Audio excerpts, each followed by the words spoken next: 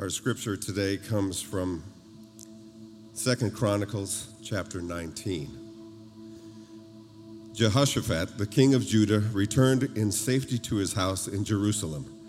But Jehu, the son of Hanani, the seer, went out to meet him and said to King Jehoshaphat, "Should you help the wicked and love those who hate the Lord? Because of this, wrath has gone out against you from the Lord. Nevertheless, some good is found in you, for you destroyed the Asheroth out of the land and have set your heart to seek God." Now Jehoshaphat lived at Jerusalem, and he went out again among the people, from Beersheba to the hill country of Ephraim, and brought them back to the Lord, the God of their fathers. He appointed judges in the land and in all the fortified cities of Judah, city by city, and said to the judges, "Consider what you do, for you judge not for man, but for the Lord. He is with you in giving judgment. Now then, let the fear of the Lord be upon you. Be careful what you do, for there is no injustice with the Lord our God, or partiality, or taking bribes." Moreover, in Jerusalem, Jehoshaphat appointed certain Levites as priests and heads of families of Israel to give judgment for the Lord and to decide disputed cases. They had their seat at Jerusalem, and he charged them, "Thus you shall do in the fear of the Lord, in faithfulness and with your whole heart. Whenever a case comes to you from the brothers who live in their cities concerning bloodshed, law or commandment, statute or rules, then you shall warn them, that they may not incur guilt before the Lord, and wrath may not come upon you and your brothers. Thus you shall do, and you will not incur guilt. And behold, Amariah, the chief priest, is over you in all matters of the Lord, and Zebediah, the son of Ishmael, the governor of the house of Judah, in all the king's matters, and the Levites will serve you as officers. Deal courageously, and may the Lord be with the upright." This is the word of our Lord. And Father, we thank you so much for allowing us to be in your house this morning. We pray that our praise to you was a fragrant offering, and that you would receive it this morning as we humble ourselves to hear from your word. I pray that you would continue to soften our hearts and shape us into who you're calling us to be. In Jesus' name, amen. Amen. You guys can have a seat. We're jumping in to continuing actually in a series called Hope, that if you've been online the last few weeks, you know that Jerry has been going through this series of messages last few weeks in 2 Chronicles, and that's where we're going to be in 2 Chronicles 19, and it's the idea this morning that we have hope in God because God is a just God. We are to live and lead according to God's justice, but we have ultimate hope because God is a just God.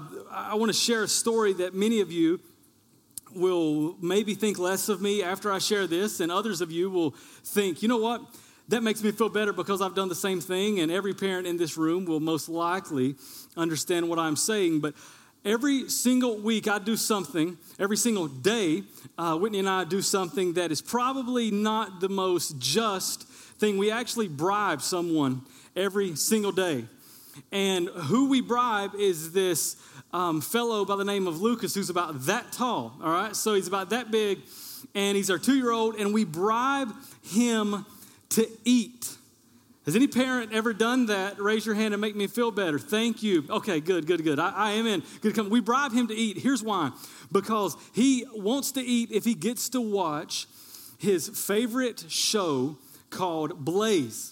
It's a monster truck show. Never heard of it. Honestly think it's quite boring, but it's a monster truck show called Blaze, and he can't say his L's really well, so it's actually kind of cute whenever he says this, but we'll sit him in his high chair, and he'll say, "Watch Blaze, watch Blaze," and I'm like, "Hey, buddy, you get to watch Blaze if you eat a couple of bites," and we'll begin to feed him, and he'll take a few bites, and he'll say, "Watch Blaze," and we'll say a couple more bites. And there's a moment, you just got to find that moment to where he's not going to eat anymore. And we give him the iPad. It's an old iPad. It's cracked right down the middle. Give him this old iPad. And here's what he'll do. Here's what it'll do. We'll give him the iPad. He will watch, and he takes a spoon, and he kind of holds it. You're supposed to hold a spoon this way. He holds it this way, and he'll just do this, watching the show. Just do that, and you can feed him SpaghettiOs, chicken nuggets, dog food. I'm just kidding. We haven't done that just yet, like we're actually going to. We've not done that, but you can feed him anything, and he would just continue to eat because we have told him, we'll let you watch Blaze if you eat, right? That's bribery. It's not anything that's going to harm anybody. As a matter of fact, most of you who have kids are like, yeah, we've had to do that or maybe still do. But typically when we think of bribery or we think of someone bribing someone else, it is someone who has done something wrong and then they get out of it because they have something that someone else wants. Here's what I mean. If we see a high-profile athlete or a high-profile actor or actress and they get in trouble with the law, we often have seen where they can get out of what they've done because, maybe not get out, but have a punishment that's not quite as severe. And we all have this feeling of they did that because they had money, they had wealth, they had power, they had influence where they could get out of this. If you're like me, that bothers us. That bothers me. And the reason why that does is because we have this natural sense of injustice. God has created us and given us this natural sense of justice and injustice. And what happens is we see someone take a bribe or be bribed, and that bothers us because God is a God who is completely just. As a matter of fact, we would say that God always acts according to what is right, and he is the final standard of what is right. God always acts according to what is right. And as a matter of fact, God is the final standard of what is right. If you listen to last week's message or even if you haven't, I'll give you a little recap. You had a king named Ahab who did not live according to this truth. Ahab was a king who only listened to what he liked to hear. So people would tell him things and he would only listen to his prophets whom he liked what they told him. So he wouldn't listen to people telling him the truth. He wouldn't listen to truth, and what ended up happening is the judicial system in Israel's time was corrupt and it was tainted with bribery. And just like maybe today, if you have influence, wealth, or power, you could get out of something get out of a crime that you had committed. But now in our passage in 2 Chronicles 19, we see Jehoshaphat coming in to set up a new system to create reform which will establish God's idea of justice to his people. As a matter of fact, Jehoshaphat has a prophet who speaks on behalf of God in the first part of 2 Chronicles 19. And he says, Jehoshaphat, you seek after what God desires. You seek after what God desires. Jehoshaphat has a heart that's set on God, set on seeking God. Before we move on in this message, I must say that if we're going to lead, if we're going to serve, if we're going to lead our families, if we're going to lead our groups, if you're going to have influence over people the way God would have you influence them, it's because your heart is set on God. Paul said it in Colossians 3. He said, seek what's above, set your mind on what is above where Christ is. That's our starting point. As the people of God, our focus must be on being who God has called us to be. And Jehoshaphat's personal desire to seek after God caused him to establish reform for those people whom he led. So the first truth this morning, if we're going to lead and judge as God would have us do, we must judge fearfully. Jehoshaphat lived in Jerusalem. And that was the cultural and political hub city of his time, but his kingdom spanned beyond Jerusalem. Matter of fact, the text says all the way north to Ephraim and south to Beersheba, and Jehoshaphat went out among his people. Now picture that for a moment. Typically kings, if they want to talk to their people, they have their people come to them. But Jehoshaphat wants to establish this new reform, and he goes out among his people to bring them back to the Lord. Jehoshaphat goes out to bring them back to the God of their fathers. He goes to where he has influence. We must, in a day where social media reigns, our posts, we think, capture so much attention, and we want to post things online that we want other people to see, we must realize this basic principle. We have a circle of influence, and those are the people that we can influence. That's our family, those friends that are closest to us, those people that maybe work for you. That's your circle of influence. And then you have a circle of concern. And that circle of concern are those people that we really can't change what's going on out there, no matter what the news is saying, no matter what social media is saying. We can't change those things, but often we spend much of our time in the circle of concern when we should spend most of our time with those people we can actually influence. And that's what Jehoshaphat did. He didn't take his reforms all over the world. He took his reforms to the people whom he had influence over, and he wants those he loves to embrace God the same way he had. So he begins this process of bringing them back to the God of their fathers.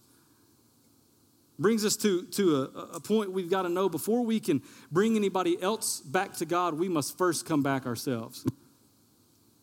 If we're going to bring someone back to God, we must first come back ourselves. If you're going to be used by God to bring others back, you've got to be chasing and seeking after God. So how did Jehoshaphat do this? How did he bring people back to God? In verse 6, it says he appointed judges. He appointed judges. He appointed leaders to decide matters, to guide these people. And look at what he told them in verse 6. He says, consider what you do. He said, if you're going to lead and you're going to lead my people and you're going to judge my people, consider what you do. Consider your way of life first, for you judge not for man, but for who? The Lord. You judge not for man, but for the Lord. Jehoshaphat's saying you aren't doing the work of men, rather you are doing the work of God. You're not judging on man's account, you're judging on account of God out of a fear of the Lord.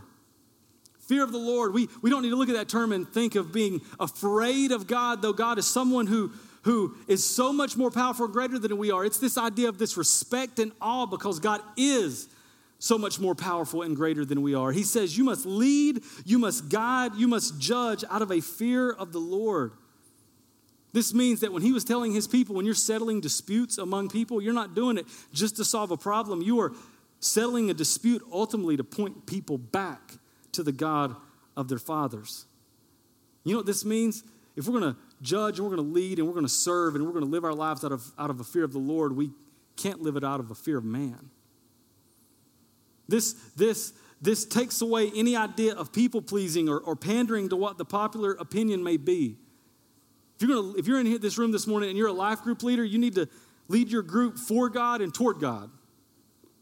If you're in here and you have a family, you lead your family for God and toward God. If you lead a business, you lead those who work for you for God, toward God, not for man. And you know, when you do this, this passage says that God is working in you and through you because he's working with you as you do that. So judge fearfully. The second thing Jehoshaphat does is set up this reform to where they're to judge fairly. Look at verse 7. Now then, let the fear of the Lord be upon you. Be careful what you do, for there is no injustice with the Lord our God, or partiality, or taking bribes. We see the term fear of the Lord again, with just this undergirding idea of we do what we do out of this respect and awe of who God is. We're to lead, serve, and judge fairly because that's how God does it, and that's who God is. It says there's no injustice, there's no partiality, there's no bribery with God. If God judged matters then by bribery, then only the smartest, best, or well-dressed people would succeed. But God doesn't do that because partiality is showing favorites. God doesn't choose favorites. He doesn't need money, so he can't be bribed by money. He doesn't need power or influence because he's got it all. So those things aren't going to affect him. The New Testament has much to say about this. James, brother of Jesus, says this in James 2. My brothers, show no partiality as you hold the faith of our Lord Jesus Christ, the Lord of glory.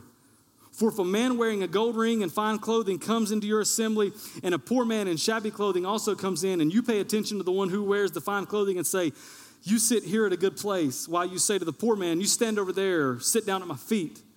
Have you not then made distinctions among yourselves and become judges with evil thoughts? Listen, my beloved brothers, has not God chosen those who are poor in the world to be rich in faith and heirs of the kingdom, which he has promised to those who love him, but you have dishonored the poor man. James right here is emphatically clear that we don't just not show partiality because it's not nice. No, James says if you do this and we show partiality to people because of what they're wearing, because of what they look like, because of the influence and wealth they have, if we do that, James calls this sin. He doesn't say, hey, just don't do that, don't worry about it today. He says, if you do that, you are sinning. I tell you where I saw partiality play out the most.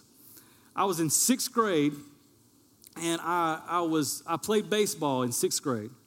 And I played all throughout elementary school, but I played in 6th grade. And when I did, we had a team of other 6th graders, and there was only 2 guys who could pitch. And I wasn't a great baseball player, so I'm not going to stand up here and act like I was. I usually played third base or shortstop, but I was like the other guy who could actually pitch. Here's the thing. Before every single game, the coach would say, all right, Adrian, go out there and warm up. So I would go, and I would go through the whole, just bring it. Not really. I was just throwing the ball, but I was accurate, and I was pretty good.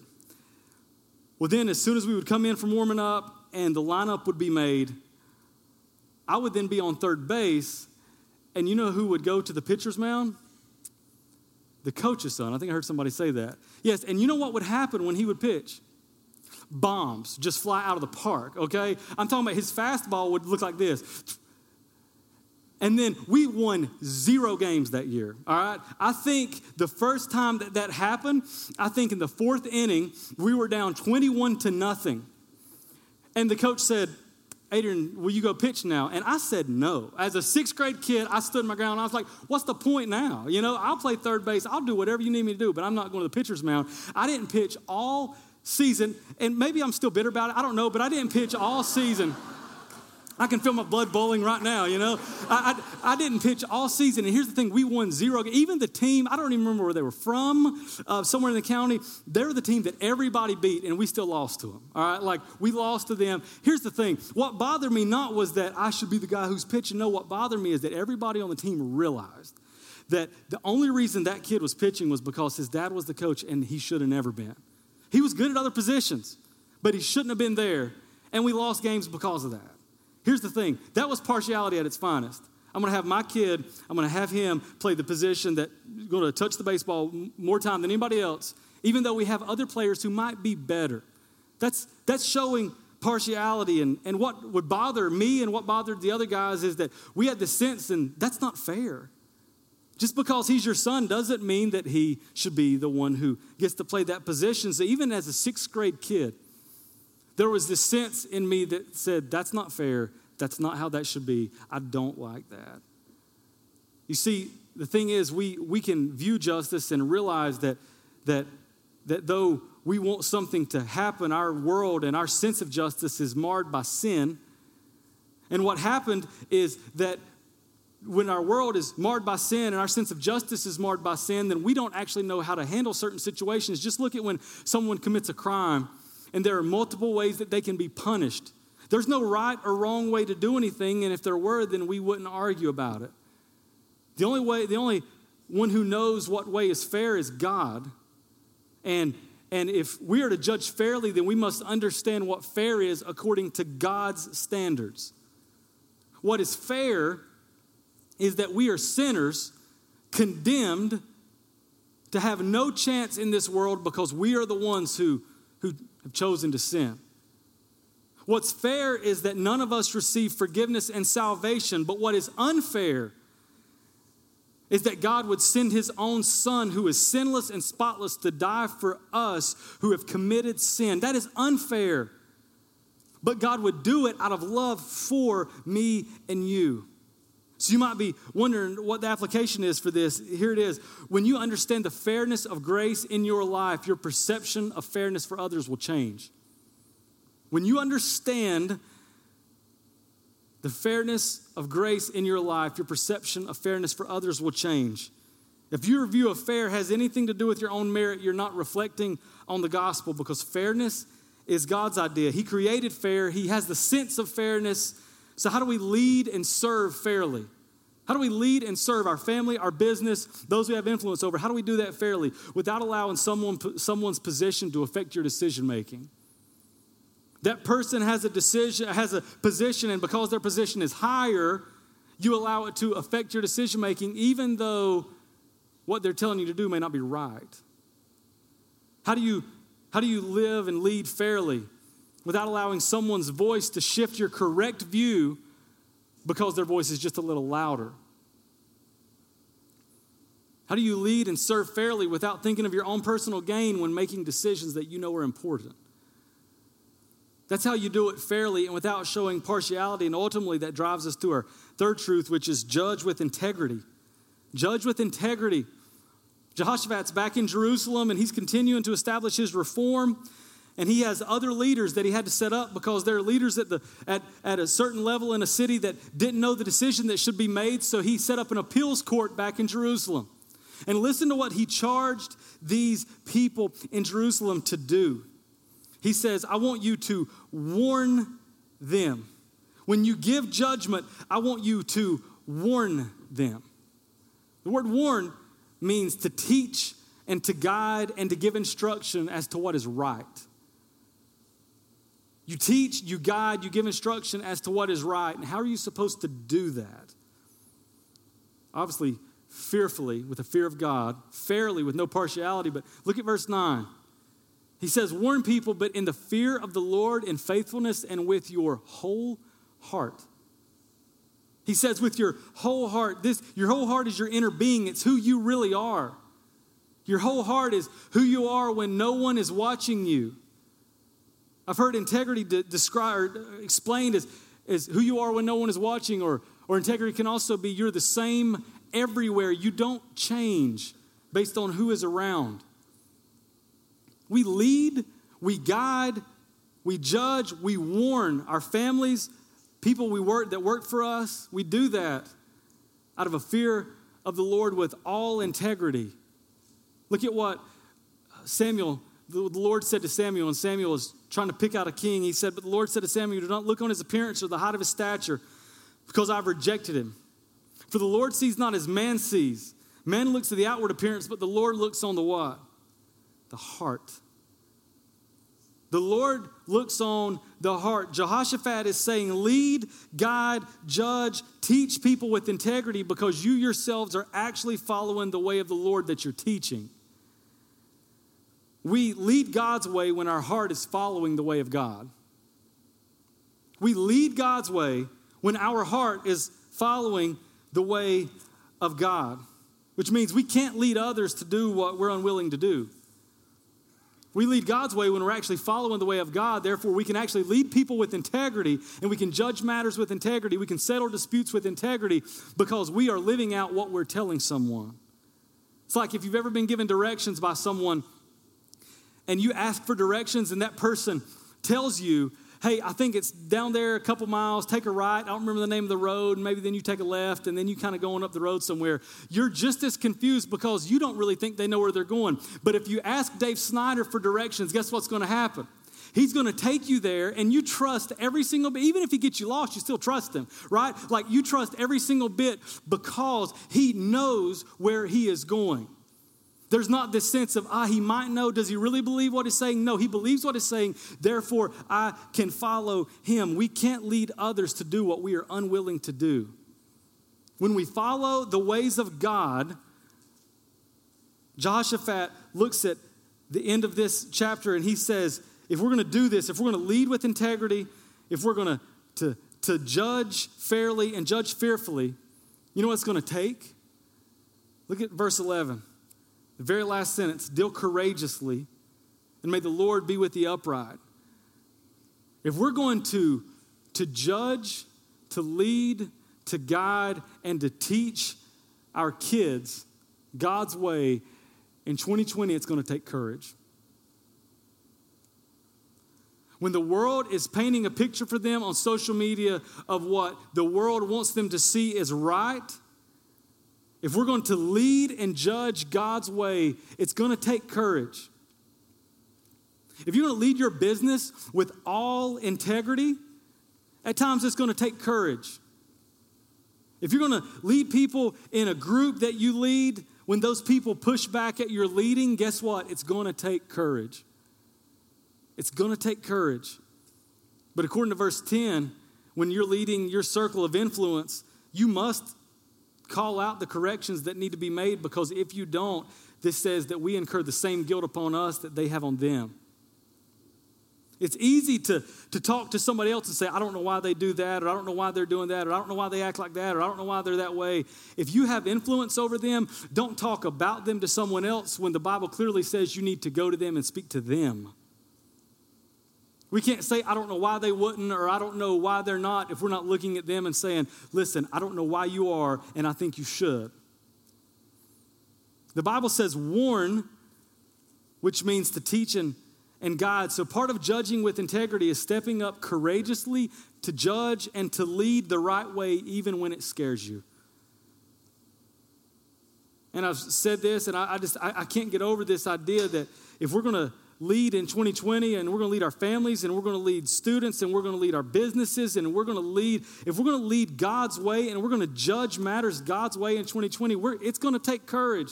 Because there's going to be some times that people 100% disagree with you, and you've got to stand by that if you believe that is what God has called you to do. Ultimately, we see this, if we go back to verse 4, we begin to get this idea of who did this the best. Look at what it says in verse 4. Jehoshaphat lived at Jerusalem, and he went out among the people. Even when he was a king, he went out among his people to set up a reform. And even though it likely scared him because he told these people, don't let it scare you, guess what? He went out among his people anyway. You know where we see that the clearest? Just like Jehoshaphat went out among his people, Jesus was in heaven and came down to be among the very people that he created. Just like Jehoshaphat set up a reform in Israel to say, this is how you are to live and judge matters. Jesus set out not just to establish reform to a nation, but to establish reform for our hearts. Just as Jehoshaphat said, this is how I want you to live. Jesus came to say, I am the way, the truth, and the life. Whoever believes and follows me then can come to the Father. Jehoshaphat set up these reforms, but ultimately Jesus came to establish a new covenant which gives you and I salvation if we accept it. Jehoshaphat said, you know what, I want my nation to change. Jesus says, I want people's hearts to change so that they can know me forever and spend an eternity with me. So here's what I want to ask you to do. In the room, I want to ask you to close your eyes and bow your head. And if you're watching online, I'll ask you to do the same. I want you to take a moment, and I want you to ask God to search your heart to see if there is any partiality that should not exist in there, to see if your decisions are guided by fear of the Lord or fear of man. And then ask God, I want you to change my heart to where I can live as a person of integrity.